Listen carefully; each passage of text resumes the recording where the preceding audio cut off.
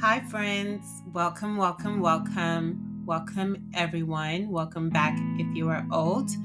And you are very much welcome here if you are new. And if you're listening to me for the very first time, my name is Erica Kinechi Adugwo, and I'm always here to learn with you and share insightful content with you as we walk with God towards our personal and spiritual growth. I have a prophetic teaching that I would love to share with you today, and also a word of encouragement.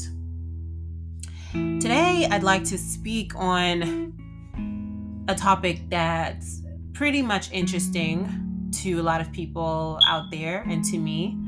And this is on how to recognize the signs of a cult, a controlling leader, or an occultic denomination. Why do I say this?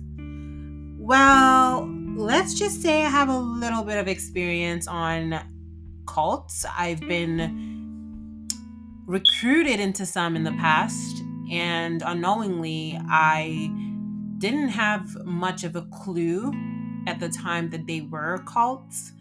And so in my early childhood, I actually was in a religious cult.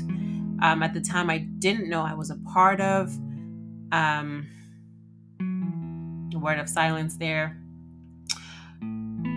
Yeah, this is really personal to me, and I can't believe I'm sharing this with you all today, but hey, someone has to let the word out. So it wasn't until my birth mom passed away and I escaped the cult that so many things started coming to light.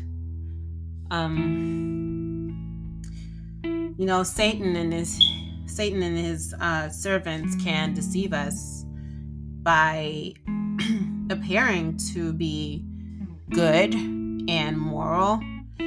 Many unsuspecting people, like me, my mom, my brothers and sister, we all sometimes follow these smooth-talking, Bible-quoting leaders into cults that, quite frankly, alienate us from family, and lead us sometimes into practicing all types of things. And now I'm not speaking about myself or my family in particular, but there are cults out there, dangerous ones, that unfortunately, lead people into practicing immorality and deceit, right? So it's so important that we're not fooled by external appearances, because our impressions alone do not accurately indicate who is or isn't a true follower of Jesus Christ. So it's so important that we stay informed on, the types of leaders that are out there and those who claim to preach Christ. Okay, so in this episode, I'll be revealing the signs to be aware of so that you do not find yourself entrapped in one, and so that you can also be able to tell if a loved one is trapped in one already and hopefully find ways to help them. Every Sunday morning, I'm recording this podcast on a Saturday, and tomorrow is Sunday, obviously. And unfortunately, every Sunday morning, there are many of God's people sitting in churches under the leadership of controlling leaders. Many of these leaders are operating under the spirit of witchcraft and divination, and they perform occultic practices under the title of denomination. And so in this episode, I'll be sharing 40 signs of these demonic manipulations. I pray that this teaching will open the eyes of anyone who is under spiritual bondage, and that the captives will be set free in the mighty name of Jesus. Before I begin, I'd like to read a message from the Lord as written in the book of Jeremiah 23, verses 1-4. And I'm reading from the NLT version, the New Living Translation. It says, "It will be very bad for the shepherds of the people of Judah. They are destroying the sheep and making the sheep run from my pasture in all directions." This message is from the Lord. They are responsible for my people, and this is what the Lord, the God of Israel, says to them. "You shepherds have made my sheep run away in all directions. You have forced them to go away, and you have not taken care of them. But I will take care of you. I will punish you for the evil things you did." This message is from the Lord. "I sent my sheep to other countries, but I will gather together my sheep that are left, and I will bring them back to their pasture. When my sheep are back in their pasture, they will have many children and grow in number. I will place new shepherds over my sheep. They will take care of my sheep, and my sheep will never again feel afraid. None of my sheep will be lost." This message is from the Lord. Okay, so here it's obvious that God is angry. He's upset with the shepherds, and the shepherds represent the leaders of his church, the leaders of his congregation.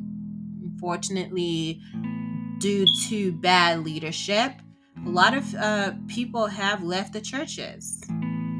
Okay, a lot of people have left the churches, and this angers the Lord severely. And he's giving a warning here to the leaders to be very careful, because he is raising up new leaders for the next generation. He's raising up people who will take charge of the next generation. And so this message in particular is not just for the leaders, but for the flock as well. And he's telling them to stay and to take heart and to be patient, because a new generation of leaders will be bursting forth.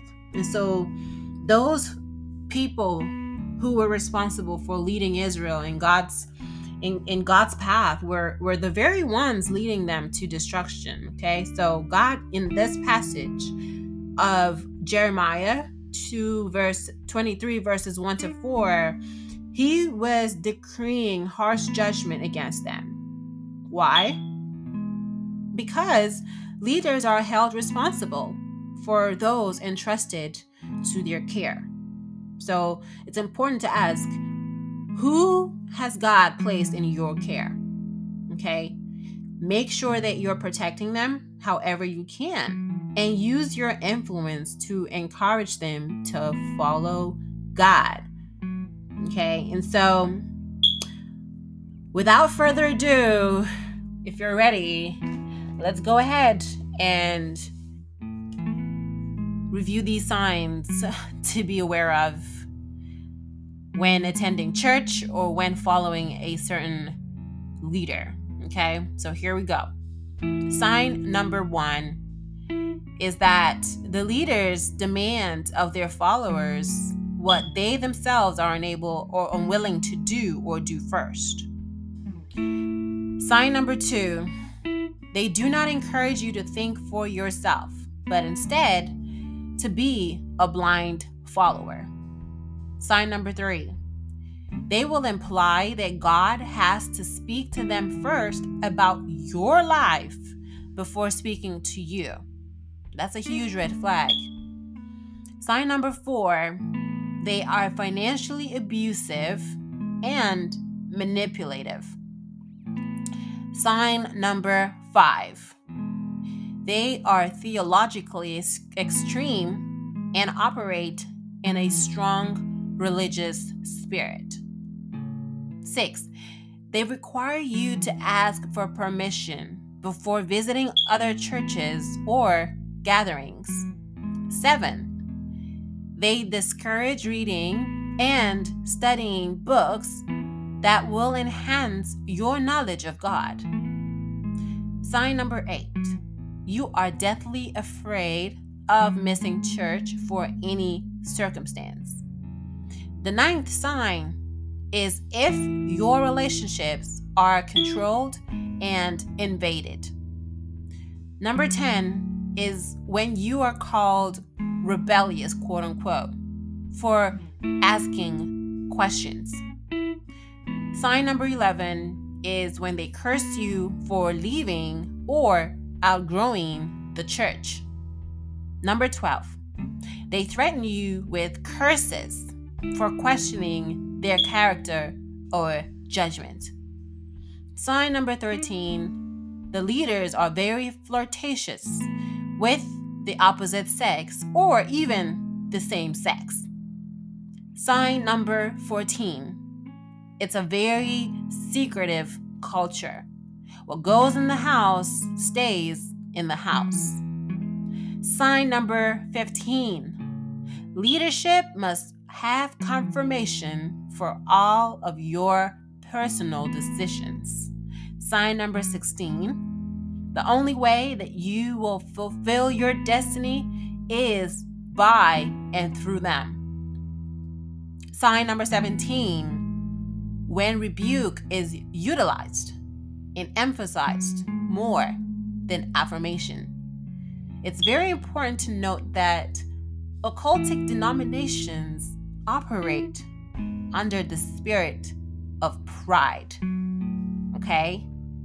Sign number 18, there is organizational elitism. Okay? Elitism as in the elite. Number 19, there is no accountability structure, and the leader does not submit to others in authority. Sign number 20, the leaders have a lying and deceptive spirit. Sign number 21, they turn members against each other. Number 22, they forbid contact with former members.